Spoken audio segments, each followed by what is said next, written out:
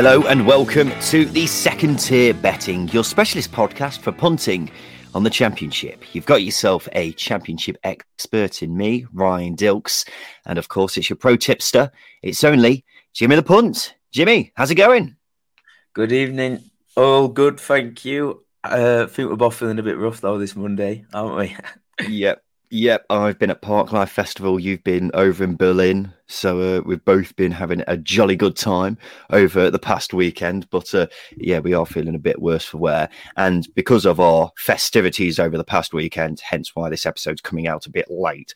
So sorry for that, ladies and gents. But hopefully it gives you enough time to get some tipping advice ahead of the midweek games in the Championship. And we've got some cracking games coming up in midweek, Jimmy. I've looked through some of the bets that I was picking out for this weekend. I'm quite excited about them, is all I'm going to say. So that's what we're going to do here on the Second Tier Betting today. We're going to give you our NAP, next best and long shot bets for the midweek games in the Championship.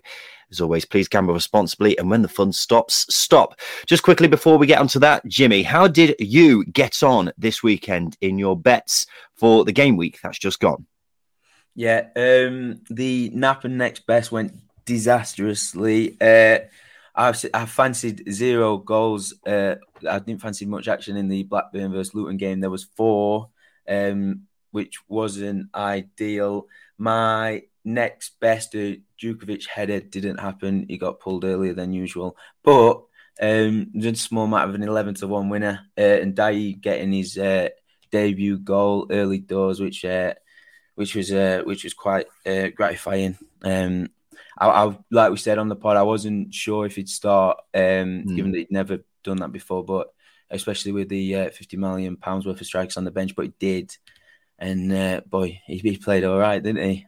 Yeah, he played really well. He was absolutely unbelievable. And that was a fantastic shout from you. When I saw that coming, I thought, that's a good one, because that meant I think we were up for the week, despite us only getting one bet right, because I had an absolute shocker last week.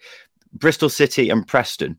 I was saying under 5 corners in that game, because Bristol City only had 9 corners in their first 5 games this season. They had 8 corners at the weekend. Make sense of that? That just shows when your luck's out, it's out, isn't it? But let's hope we can turn that around this week, JTP. Let's get on to our best bets for this midweek then. Who is your NAP, or what is your NAP for the Championship this week?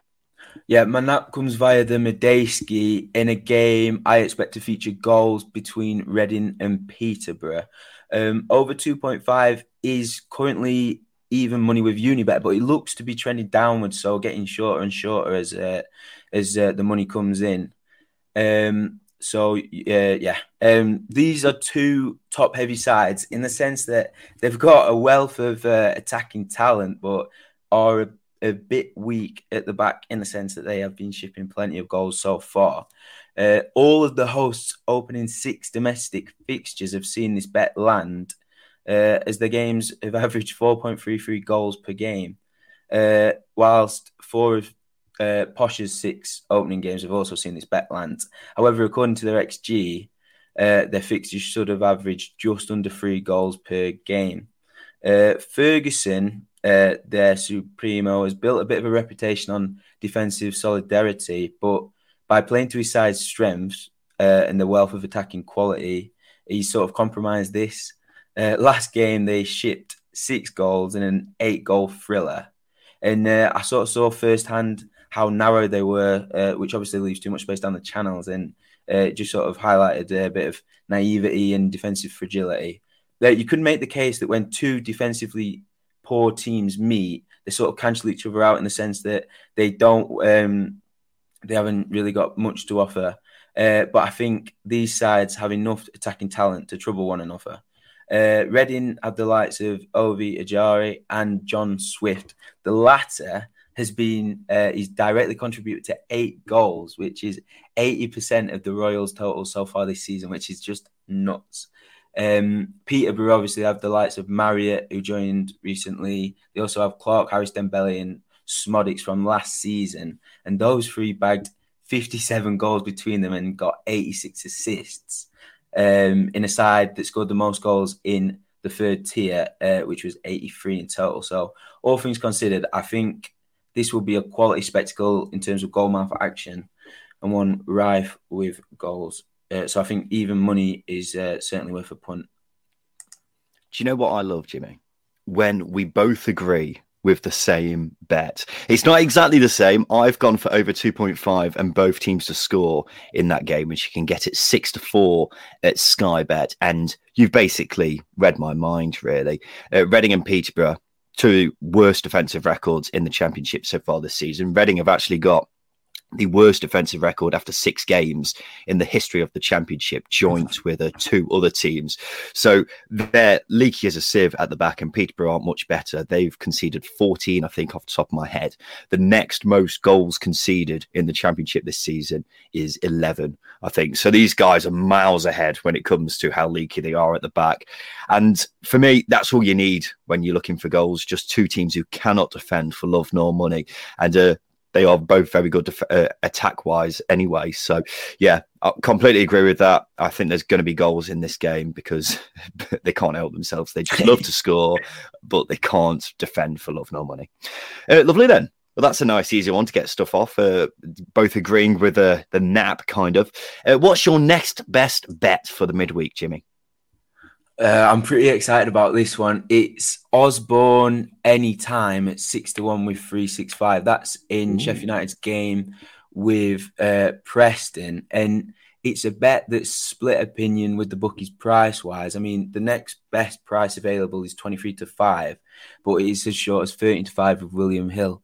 Now, obviously, after his brace at the weekend, this could look like a bit of a gung-ho, knee-jerk reaction. And maybe I do have my rose-tinted glasses on as a Sheffield United fan. To be honest, the facts are he's only got 19 goals in a 279-game-long career. And obviously 2 of them came on Saturday. That's a goals per 90 average of just 0.08. So you could even make a case that this is too short. As by those averages, it should be closer to 23-2. However, I like to think of Osborne as a bit of a EFL's Jimmy Milner. For example, at Sheffield United, he's featured at left back, centre mid, and left wing. And I'm pretty sure at Forest he played as a false 9 on the odd occasion, but please don't hold me to that because I'm not 100% sure.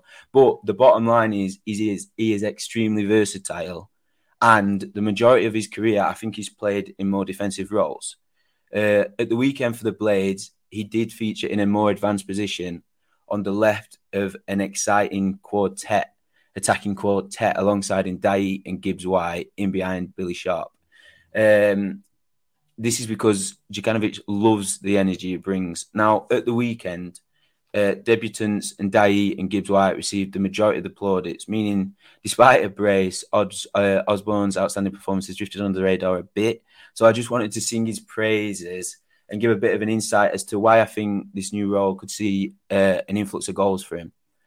So whilst he may lack flair and the mercurial ability of the likes of Ndiaye and Morgan Gibbs-White possess, although it is worth noting he is capable of the extraordinary, isn't he? Do you remember that volley free kick he scored for Forest a few seasons ago? Unbelievable. One of the best free kicks I've ever seen in the Championship. Sensational. It was frightening, but all in all, he does lack the flair and that mercurial ability of the likes of Ndiaye and Morgan Gibbs-White. But you can draw parallels to Milner again, as he is technically sound and a relentlessly energetic runner. Now, on Saturday, Sharp took a more of a selfless role. He ran the channels more than usual and was used more of a sort of like a trampoline up top to link up play. So the fact that he registered 3 assists and all bar one of Sheffield United's midfielders score sort of epitomises the role that Sharp took. And the fact that he was playing this more selfless role meant he spent less time where he thrives in and around the box. And this ultimately created space in the box for the midfielders behind him, which meant Osborne was often the most advanced Sheffield United player, evident by his goal, which he tapped in from inside the 6-yard box. Osborne also seems to have this, the Frank Lampard-esque late run into the mixture in his locker. So if he continues in that position and he continues getting to goal-scoring positions, I don't think this price will stick around. So I've also had a nibble on another brace at 66-1 as well, if anyone fancies that. Foolish, perhaps, but it's only 19s elsewhere, 19-1. And if Sheffield United play like they do at the weekend, they'll continue to make chances for all of the midfielders. So I think it's a price and a wave worth riding, certainly while he's playing in this position. Yeah. What was the price again? 6-1 with Bet365. I mean, 6-1, you get that's the kind of price you get on defenders, really, isn't it? So when you've got a player who is, when you get a player who's as attacking as Ben Osborne is, it's looking like a pretty juicy price. And the thing is, as you quite rightly mentioned, they brought in all these new players, haven't they? The likes of Ndiaye. I know he's not technically new, but he's only just come into the team, and Gibbs White as well. Jokanovic has had a bit of a, move around, a bit of a shuffle of the cards, hasn't he? That means Osborne, if he's going to keep getting in those positions, then 6-1 could be an unbelievable price. So I'm going to jump on that one once we get off the podcast here. My next best bet is Stoke to win and Barnsley to score under 1.5 goals. The reason for this is quite simply Stoke are looking absolutely class at the moment. They are, apart from obviously Fulham and West Brom, who have been going really well so far this season, haven't they? Stoke have been the next best team, and I fully expect that to continue against Barnsley. Barnsley, who are looking, I don't know, they're not impressing me too much recently. They've, particularly in the last couple of games, they've looked really, really poor, and I wonder, I don't want to get too ahead of myself because it is only, very early on in the season, but I wonder if they're going to start going back to the sides that we saw pre-Valérien Ismaël under Marcus Schopp. Particularly going forwards, they have barely laid a glove on in the last two games. So I've gone for them to score under 1.5 goals. I was tempted to go to nil, but I struggle to see them scoring goals, but with the extra cushion of them having maybe just one goal, you still get pretty decent odds at 20 to 23 at Bet365. So, I fully expect Stoke to win this game, and Barnsley could very well draw a blank here, but you get an extra cushion with the potential goal on the side as well. So, that's my next best bet. Let's go to our long shots then, JTP. What is your long shot for this midweek game? Comes in the Forest versus Borough, and it is no first goal scorer at 7-1 with Bet Victor and Parry Match. You could back the 0-0, slightly longer price, but it's better to back no first goal scorer, because if the only goal of the game is an own goal, this bet's a winner. So it could technically finish 1-0 to either side or 1-1. Or whatever, as long as all the goals are own goals. It's just an extra bit of security. So I fancy this because Neil Warnock is notoriously pragmatic away from home. They've only scored one goal this season away from the Riverside, and that came on opening day versus Fulham. Since then, they've failed to score against relegation favourites Derby and Coventry. And interestingly, there's also a little bit of unrest at Borough as well. I sense that there's a bit of a rift forming between Warnock, the fans, and the owners, as the boardroom staff at the club have made some signings that Warnock wasn't aware of, and now he doesn't really want to play. I don't know if it's because he's a bit of a stubborn old man, or if he spat the dummy out, or whatever. But there's a bit of unrest amongst the fans and him and the board, I sense, and there's the opinion that he won't be there next season, or maybe even see out the season. That opinion is growing a bit of momentum, which obviously just doesn't bode well for any upcoming fixtures. And then there's Basement Boys Forest, which thus far are undoubtedly the worst team in the league. Obviously 0 wins, 1 point after 6 games. It is worth noting that they have scored in all but one of their opening 6 fixtures, and do possess strikers more than capable of finding the net in Lewis Grabham and Lyle Taylor. But I get the sense, given the dire start, Houghton will be so desperate to get a result here. He'll just batten down all the hatches, which is why I don't expect goals. So I think no first goal scorer at 7-1 with Bet Victor and Parry Match is a bit of a nice way in. Nice one. My long shot isn't too long, really. It's only 4-1, but relatively long, shall we say, longish shot on this occasion. Yeah, it's 4-1 on Bet365. It's Christian Pedersen to be booked. I was having a look around through the cards bets around the various bookies, and it's so confusing because they just seem to price up random games. It doesn't seem to make any sense for me, but nonetheless, this was the only one that really caught my eye because Christian Pedersen, he's got 3 cards so far this season from just 6 games, and he's playing in this back 3. He's traditionally a left back, and whether he's taken a bit of a time to adjust, I don't know, but Birmingham have been pretty solid at the back nonetheless, but he has picked up 3 cards so far. He's coming up against Alexander Mitrovic and Harry Wilson, who are 2 of the most fouled players in the Championship. So with him being on the left of this back 3, he's basically in prime position to take on both those players. So I'm looking at him thinking he's a very vulnerable man at 4-1. And the referee for this game is also David Webb, who's averaging 6 cards a game this season, which is he's a bit card happy, shall we say. So with Christian Pedersen coming up against 2 lads who love to be fouled, and with him being fairly carded so far this season, then he looks to be the most exposed. And at 4-1, just looks good value to me. So yep, that's my long shot for midweek. Let's round up our bets, Jimmy. What are your bets for the midweek games coming up? Yeah, so my NAP is over 2.5 goals in the Reading vs Peterborough game.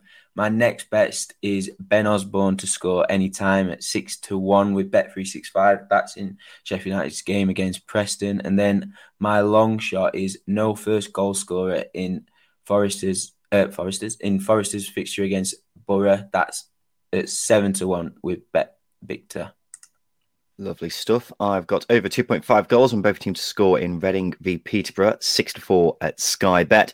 Stoke to win and Barnsley to score under 1.5 goals. That's 20-23 at Bet365.